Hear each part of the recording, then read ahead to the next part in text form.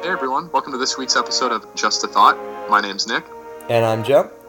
And we're two guys in our 20s who can banter on pretty much anything that comes up. Though we're total novices on most of the topics we talk about, and we probably don't have all the facts in order, we still think the dialogue is pretty interesting. Alright, so this week's episode is about corporate bullshit. Specifically about innovation.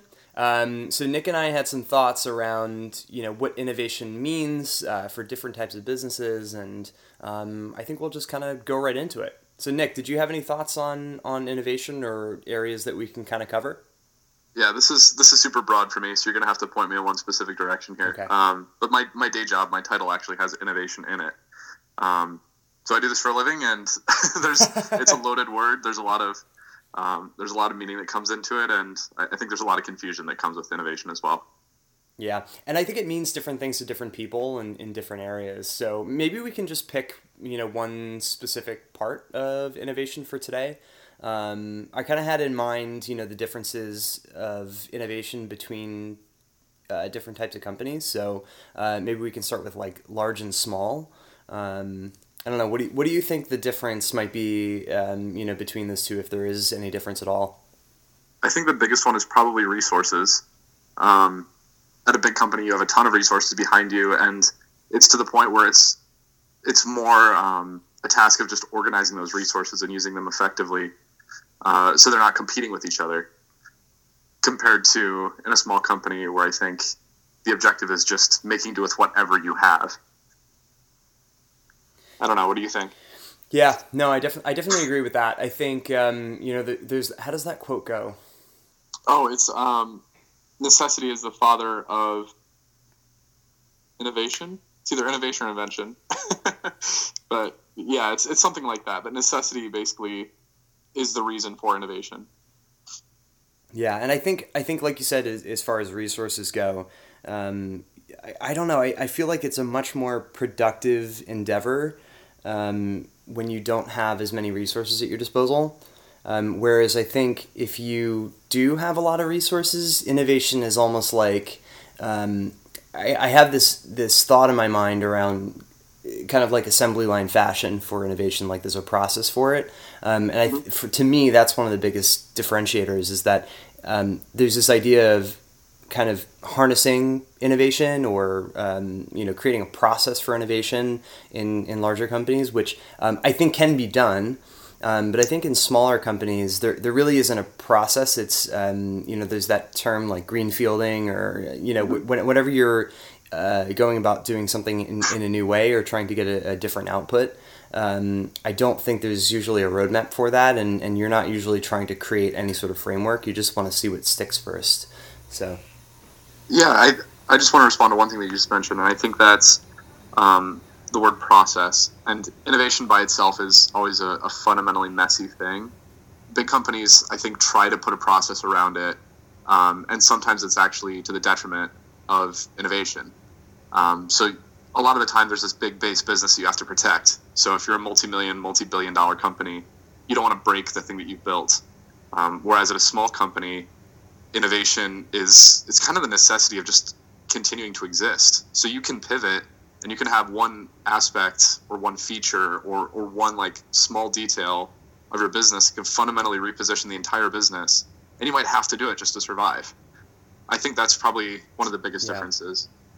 Yeah, I completely agree with that. I think it's almost like there's not really that notion of starting over, or at least if you were to wipe the slate clean, it's there hasn't been all that much progress. I think in some small companies, or it's like you said, it's needed versus other ones. It's you're trying to preserve. There's definitely a way to go negative. In larger companies, so and I almost wonder. So there's differences in innovation or process for innovation between large and small companies. But what about different areas of business or different industries? I wonder if innovation means different things for different types of companies. I'm sure that it does. And so I just want to make one more point on like small versus large, and then we can jump to different industries. When I think of the difference between building an innovation process for a small versus a large company, I think of just like Legos. So if you had a bunch of Legos out in front of you, if you had 1,000 Legos, there's a lot more that you can do with those Legos than if you had 10. And so there's a lot of opportunities to make things that are really messy, to make things that are really beautiful, depending on how you actually wrangle those like 1,000 different Legos. And what you're changing might actually just be these small tweaks if you only connect 2 or 3 things, whereas with a smaller company, you're fundamentally changing the structure of the thing that you're doing. So I don't know. It's just a visual that kind of struck me, and I think it's pretty illustrative of the difference. No, it makes sense, and I think also, you know, in a small company, you kind of have to have all your eggs in one basket to, you know, place a good bet. Versus you can have many baskets in some companies, some larger companies. So you can definitely take more, you know, a larger number of risks, or you can hedge your risks, the things that you're trying to accomplish, you know, with your sort of, you know, normal operations. So cool. So different industries. I think there's just different necessity for different industries too. Some industries are inherently moving faster than others, and you have to innovate just to survive, just to stay abreast all the other changes that are happening around you. And to turn that completely on its head, as a brand marketer, I feel like a lot of the industries that are most ripe for innovation are the ones that haven't really changed much, that are stagnant, that are squeaking out like these 1 or 2% year-on-year growth rates. Those are actually the times when innovation is more than ripe. And those are the ones that actually get me really excited. Do you think, with that said, do you think there are some areas that just there can be no innovation? There's nothing new that can be done? I'm hard pressed to think of one. Yeah. I think most industries can benefit from innovation. Yeah, I would tend to agree with that. I mean, I think, you know, even looking today at agriculture, and that's sort of like the standard example of, you know, how much can that actually change? It really is changing quite a lot. I think there's sort of like a, you know, efficiencies, you know, scale. And there are certain types of machinery, and there's, you know, genetics and all types of areas there that are being innovated upon. But I think that's probably, if anything, that's probably the example where people like to give, you know, that really is hasn't changed much in thousands of years, and yet it has, and it's going to. I think if you take a broad definition of whatever industry you're talking about, there's an opportunity for innovation. You could get hung up if you go very specific. Mm-hmm. And so to contrast that, in my mind, I think you would have, like, I don't know, information technology as an industry versus, I don't know, mainframe computers. Mm-hmm. There's still plenty that you can do with mainframe computers, but it's nothing like what you could do with information technology. Yeah. I would tend to agree. And then the other thing that I'm kind of thinking, are there any areas that you should not attempt to innovate? Meaning, maybe you can innovate, but the reward, let's say, or typically over time, we've seen that the rewards don't outweigh the expense or the cost of innovation, or maybe not necessarily, you know, for any particular firm, but you know, by and large, you know, all of the firms collectively in an industry have, you know, spent a lot of money to get to a certain point, and the ones who are sort of the early movers and the ones that are innovating are not the ones benefiting from the change. Do you think there are any examples of not even industries, but you know, places where innovation maybe is really not best? I think history and culture are always on the opposite side of innovation, and so with me that started. I just kind of mentally went down the path of, if you look at certain countries, there's some countries that seem to just completely disregard innovation, and they're almost like locked in a moment in history, and in a way that's actually the charm of some cultures. Mm-hmm. So innovation can actually be a very harmful thing if you have something that you want to preserve. That said, I still think that most things can actually strike a very unique balance between like the old guard and the new guard. Mm-hmm. There are some cities that I'm thinking like very specifically about tourism and just like the places that you walk into and how you actually feel about it. That's where it's most evident. But I think there are some cities that are so modern that they actually seem to not have any history. They seem to be completely devoid of history. And I think that can actually be a bad thing. because you don't actually even recognize it. And the city turns over, I don't know, every decade or 5 decades, whatever that magic number is. You wouldn't even recognize it if you went back in time. And so I think applying that back to business and corporate bullshit, there are things that should be sacrosanct. Like the founder's story shouldn't really be tainted. That should always be preserved in some way. But that said, I think there's plenty of ways to innovate within a safe space to not offend the old guard. Yeah, maybe to even take this full circle. So it sounds like there's some areas that nostalgia or there's sentimental aspects, even within business. Do you think, and this is where it kind of maybe can come full circle, do you think corporate or larger companies are attempting to maybe save some of that sentiment by not innovating as much as they possibly could? Obviously, we talked about earlier, there's this risk aversion and there's a certain play there. But do you think that maybe there's also a nostalgia to a business or type of business that makes it less desirable to have certain types of innovation? I do think that can be the case, but I think if it's handled carefully, you can be okay. I'm trying to think of a good example here to try to articulate that. I think there's some categories and products that are inherently nostalgic. Rolex. Sure, yeah. Potentially. Yeah. It's almost like one of those timeless brands, Mm-hmm. And if you take it too far into the future, or too far into the present, however you want to frame that, you almost lose some of the character of the brand itself. So let me ask you a question then. What does innovation look like for them? It's a careful process. Yeah. I think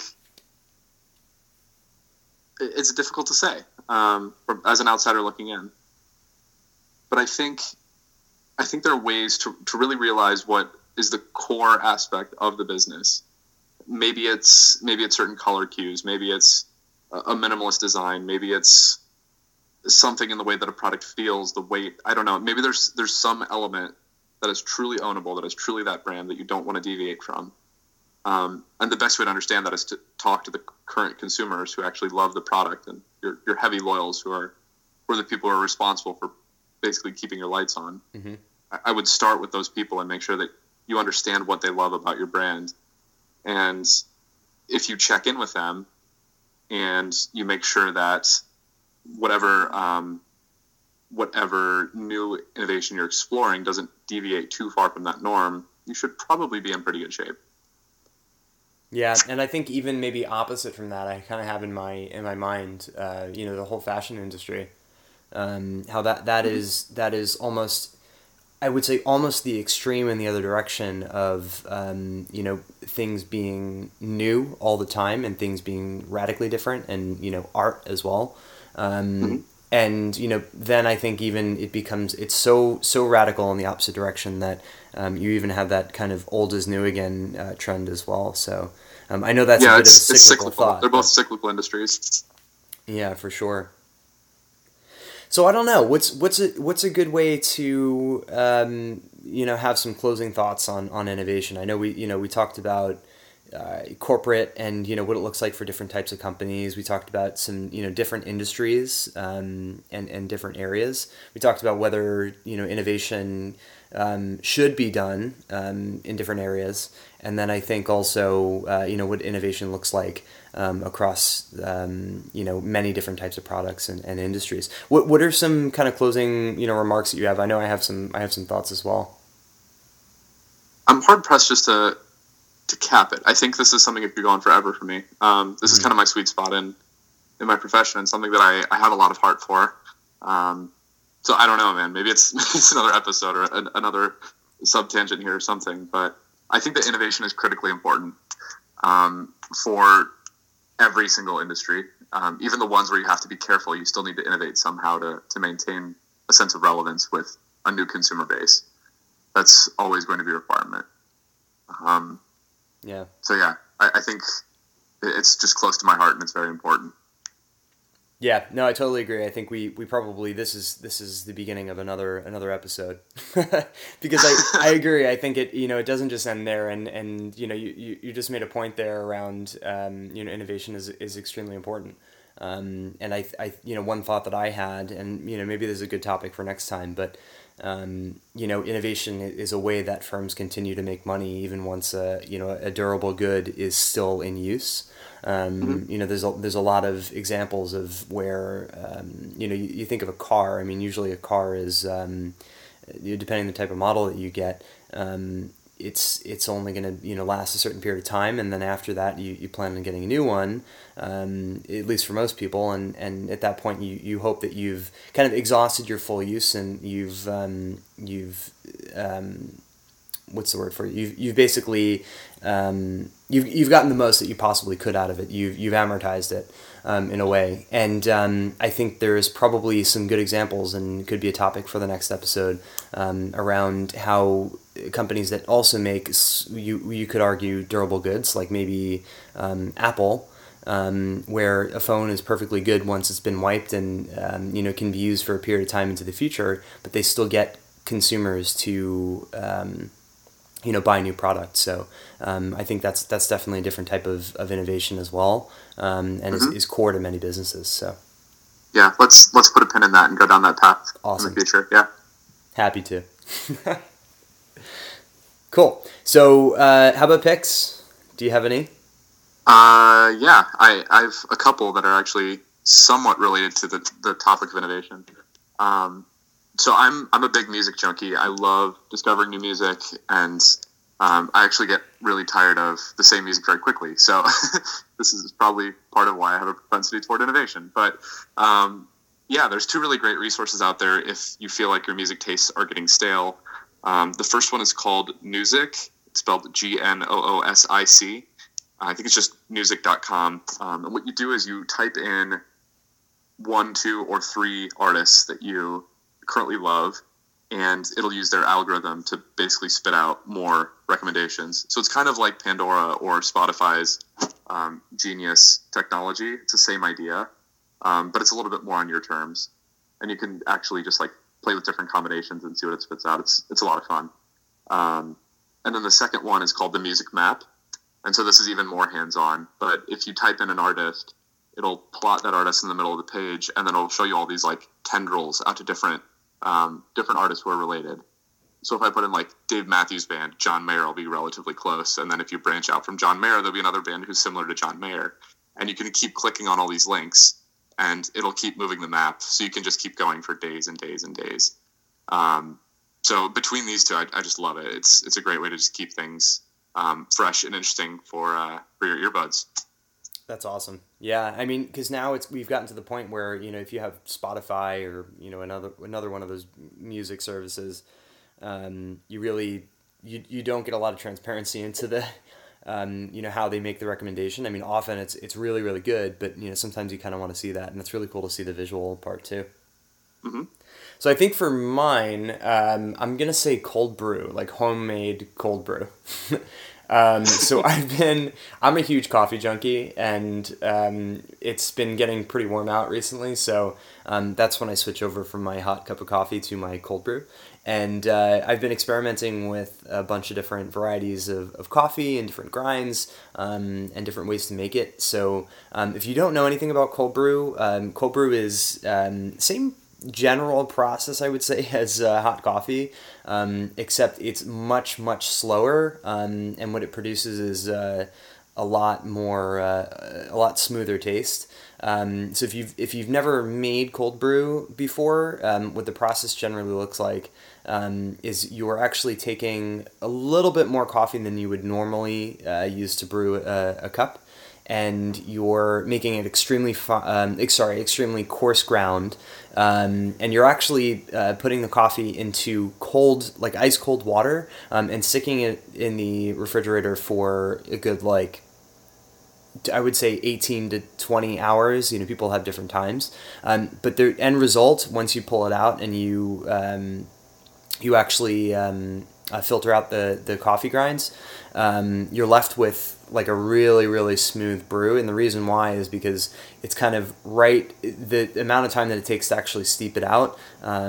It's not taking all of the acidic tastes out of the coffee as well. If you leave it if you leave it for longer than 20 hours or so, it's going to start to get more acidic.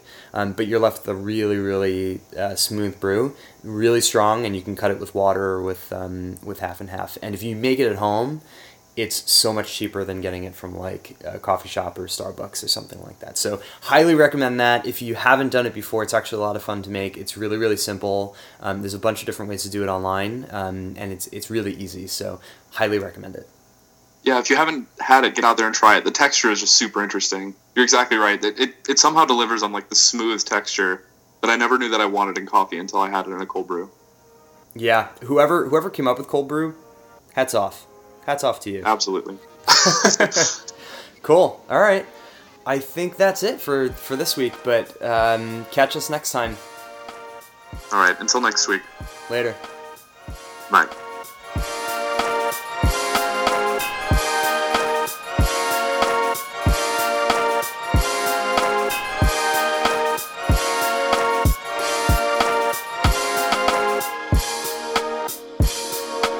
Hey listeners, it's Joe here.